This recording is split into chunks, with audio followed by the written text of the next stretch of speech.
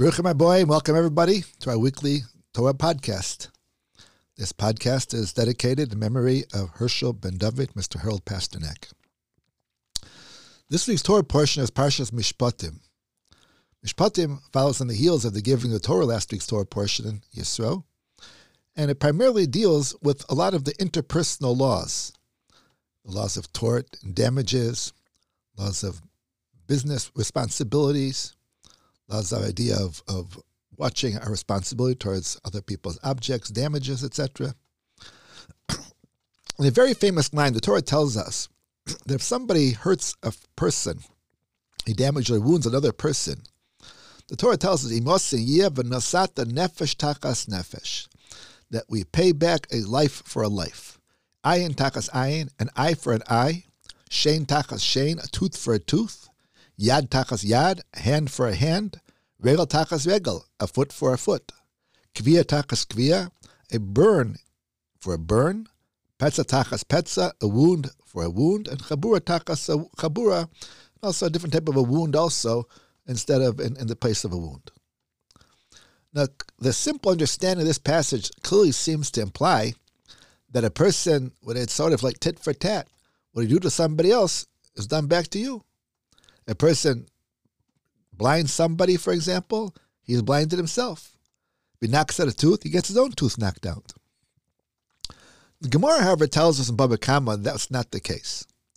The oral tradition teaches us that the understanding of the pasuk is not meant to be understood literally, but rather it means monetary compensation. If a person damages somebody else, he has to pay monetary compensation for the damages that were done. This is an interesting example of a place where the oral law directly contradicts what seems to be the simple understanding of the written law. Now, the Gemara does explain that this is quite logical. It really doesn't make a lot of sense to say that if a person blinds somebody else, he's blinded himself, for a variety of reasons. First of all, the fact that when a person is hurt, if you go with somebody else can hurt themselves, that does nothing to help the person, the first person that was blinded. If A blinds B, so now we're going to blind A, what does that help B at all? B is still deserving of some kind of compensation. Torah doesn't tell us any other compensation besides this. Furthermore, it's also, even it may sound like it's just because you're doing exactly what he did, he's done back to him. But upon further reflection, that's not the case at all. The eye, for example, is not of equal importance to every single individual. Let's say one person, for example, uses their eyes, they read to make a living. Without the eyes, they may not be able to read. The other person that inflicts the damage upon him, however, let's say a person does something else with let's say he listens, he tunes pianos, for example. His eyes may not be necessary in his work, and therefore it's not worth the same thing. Furthermore, one person's eyesight, let's say, may be a very keen eyesight. The person that inflicts the damage upon him maybe have less, his eyesight is not as keen. He may not be able to see as well. So again, the damage is not exactly punishing the person in accordance with what he did. Furthermore, let's say when the person blinds somebody and he causes his eye to get infected, or he causes an infection that spreads throughout the rest of the body. What are you going to do? You're going to blind this person and make sure that it's going to be infected also and affect the rest of the body too? It's impossible. So although it may sound at first glance to be just, the reality is there is no justice in doing the exact same thing back to somebody. And therefore, the rabbis understand in the interpretation of ayin tachas ayin that it refers to monetary compensation. That's why ayin tachas tachas means it's in consideration, and it implies some kind of a compensation. Similar, Torah tells us also in Vayikra, it says, "Kash yiten mum ba'adam," when you inflict a blemish upon somebody, kan yinasim bo, so it should be given to him. The word giving always implies an expression of monetary compensation, of money, giving money. Therefore, that's the way the rabbis understand the word ayin takas ayin over here too, as a reference to monetary compensation. There's a famous insight from the Vilna Gaon, as a matter of fact. The words ayin tachas ayin under an eye. He said, if you look at the Hebrew alphabet, the letters above ayin, yud, nun, The letter above ayin is pei, or the letter after ayin, in other words, is pei. The letter after yud is kaf, and the letter after nun is samach. We have a pei, kaf, samach, which when inverted spells the word kesef. So there's a little bit of an allusion, so to say, in the Torah itself, that the tachas, the letters under ayin, which are kaf, samach, pei, kesef, refers to monetary compensation rather than explaining it to mean in a literal sense. The difficulty with this, of course, is if that's what the Torah meant, why didn't it say so? Why does the Torah seem to be misleading us into implying that that's something meant to be understood in a literal sense? And unfortunately, over the course of time, this actually has been used as a means of faulting the Torah. People would say the Torah itself is unrelenting and unforgiving. The proof of that is we see eye for an eye. If the Torah never really meant to say eye for an eye, it always meant monetary compensation, so why does that say so?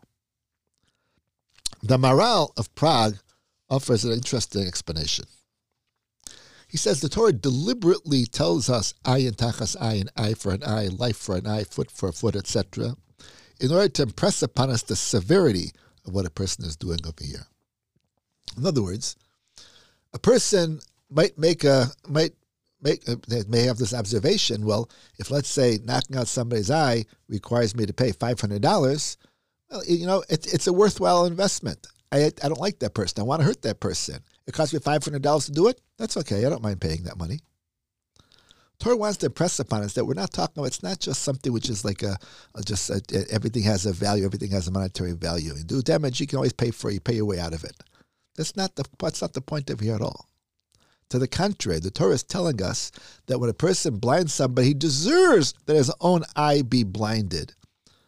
When you are affecting somebody's life like that, you're hurting somebody's life so severely, you deserve that the same affliction should be dealt back to the person that inflicts that damage also. It may not be practical. As we mentioned before, it may be impossible for a human being to be able to do the exact same thing. But it's important for us to understand the severity. And that's why the Torah tells us the expression eye for an eye. That we should understand it's not just something, okay, I don't mind paying the money. It's something which is the seriousness of it. You're taking part in a person's life. You deserve for you to be repaid in kind the same way too. That's the reason also why the Talmud tells us that although the Torah tells us many capital offenses for various different sins, murder, idolatry, desecration of Shabbos for that matter, are all capital offenses. Yet the Mishnah tells us in Maseches Makos that rarely did the court ever carry out capital punishment. The Mishnah says that a court that carried out capital punishment more than once in 7 years was considered like a butcher court, so to say. A court that was a hanging court, as they called. Another opinion says once in 70 years it was called hanging court. And Rabbi Akiva and Rabbi Tarfon said, had they been members of the Sanhedrin, they would have made sure nobody ever would have been put to death. The Talmud says, how would they have made sure? How could they be certain like that? He said, because there's so many criteria that had to be met in order to be able to put a person to death. Aside from the fact that the person has to first be warned by 2 witnesses, and he has to accept the warning for that matter. He has to tell the witnesses, I heard what you said and I don't care. And then he has to do the act within a couple seconds of the warning. Otherwise, we're concerned that the full impact of the warning may have been lost on the individual. So first of all, to be able to to cover those type of requirements is very difficult to be able to inflict death penalty. But Rabbi Akiva and Rabbi Tarfon said they would have taken a step further. Even had the person killed somebody, they would have asked, how do you know the murdered victim was healthy? Even if, let's say, they killed him, let's say they checked the body inside afterwards, saw that the body, everything was a healthy body. But maybe in the place where the knife went through or the bullet hole went through, maybe there was a little hole behind that in the lung or in the heart or one of the important integral parts of the body, organs. And therefore the person would have been considered a treifa. A treifa is a person that's going to die within a short period of time anyway. And the halacha is that a person that murders a treifa, although it's prohibited obviously, but is not liable for death penalty. So that's the Gemara tells us, that rarely was a person put to death, despite the fact that the Torah promises the death or threatens the death penalty for quite a few sins. So the obvious question is, well, if the Torah isn't planning on making it so, it makes it so difficult to put the person to death, and almost like the way the rabbis are telling us, and Kiva is saying almost impossible, so why bother telling it to us then? Why are you telling us that it's a capital offense if we're not going to really give it, we're not going to take it seriously, we're not going to really put the person to death? The answer to the commentaries explain, is that the Torah wants to impress upon us the seriousness of this offense. Granted, the court may not be able to put somebody to death, and there are many reasons for that, because it's very difficult for a human being to be able to discern with clarity, 100% clarity, that the person was indeed guilty. But from the fact that we see that when all circumstances are met, the idea of a capital punishment does exist, that impresses upon us the seriousness of the offense. And therefore we can understand if the person is deserving of death by the hands of court, how much more so would he be deserving of a serious punishment by the heavenly court. So we have over here an interesting idea. A person learns Chumash, the pasuk itself, the passage itself. It would seem to imply that a person that damages somebody is damaged himself the same way. When you take a look at the Talmud, however, and Rashi's interpretation, it tells us that's not what it means. What it means is monetary compensation. But now that we see the Maharal is telling us an interesting idea. He's telling us that in the inner dimension of the Torah, even though the Torah uses the expression of the person, even though the Talmud tells us that really never meant to be understood, to be punished in a literal sense, all it means is monetary compensation. But the inner dimension of that monetary compensation is really the equivalent of taking the person's life, knocking out his eye or his tooth. So there's different layers of understanding the Torah. There's a simple understanding, which is sometimes not meant to be understood in a literal sense. There's the Talmudic interpretation, what it means to say. But the Maharal explains the deeper understanding is that there's never a contradiction in the first place. The oral interpretation and the written law actually come together. And together they actually give us a greater understanding of the meaning of the Torah. The person is not supposed to be literally lose his eye. He only has the obligation to pay monetary compensation. But nevertheless, he has to understand the seriousness. It's as if he really should be deserving of having his eye being taken out. Perhaps we can explain a little bit differently too, though. The reason why the Torah uses the terminology that the person is put to death, or he loses an eye, even though it's not meant to be, though it's not the way we understand it.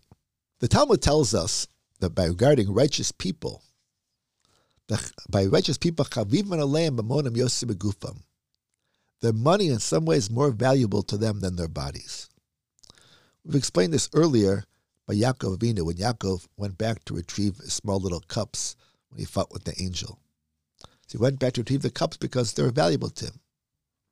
But what it means on some level, though, we've explained that the person's money is as valuable as his life because he understands that in order to earn that money, he had to use time, hours, days of his life. He spent part of his life earning that money. And therefore, once he understands the clarity of the value of time, the value of life, he realizes that the money that he earns can't be taken lightly. It means a lot. It represents a portion of a person's life. Rav Moshe Wolfson, the Rosh Yeshiva of Torah Vodaas, uses this understanding as a little interesting concept. The halacha is, we know, regarding a Kohen, the Kohen is allowed to eat truma. Truma is a tithe that a person takes off from his produce grown in Israel and gives a percentage to the Kohen. The tithings have holiness to them, sanctity to them. And only the Kohen is allowed to eat them. The non-Kohen is not allowed to eat them. If the non-Kohen eats it, it's a serious offense. Yet, the Torah tells us that the Kohen is allowed to feed it to his animals. If he has his cows, he can feed his truma produce to his cows.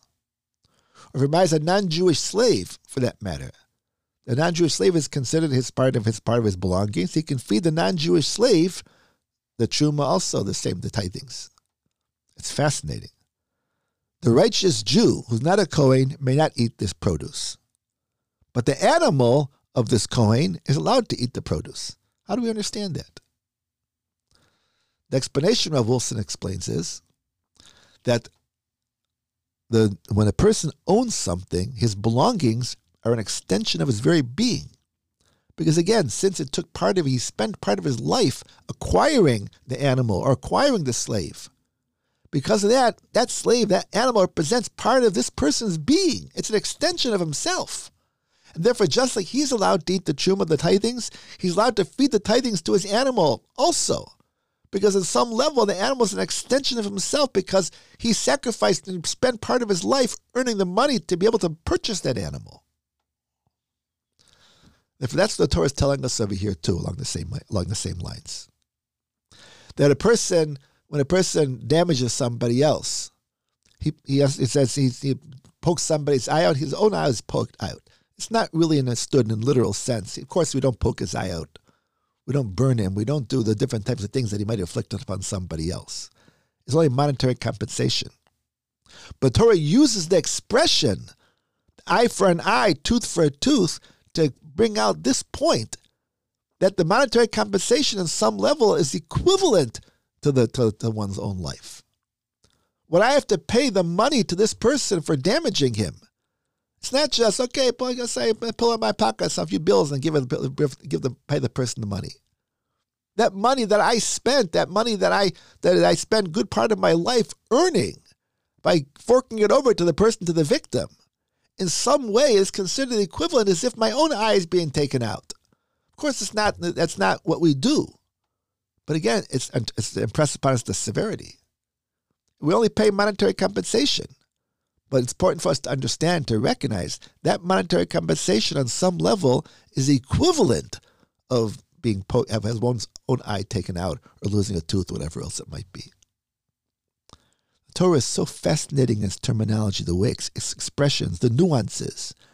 It tells us halacha, we understand what it means, but it also brings out the point for us to be able to clarify, to have a little understanding, deeper understanding than what's meant in the literal sense, what's meant even on the sense of the halachic sense.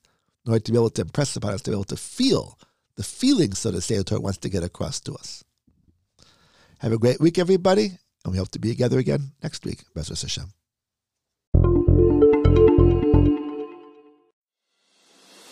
Ever think about starting your own podcast? The Maverick Podcasting Network makes creating and running your podcast easy and fun. Visit maverickpodcasting.com to get started today.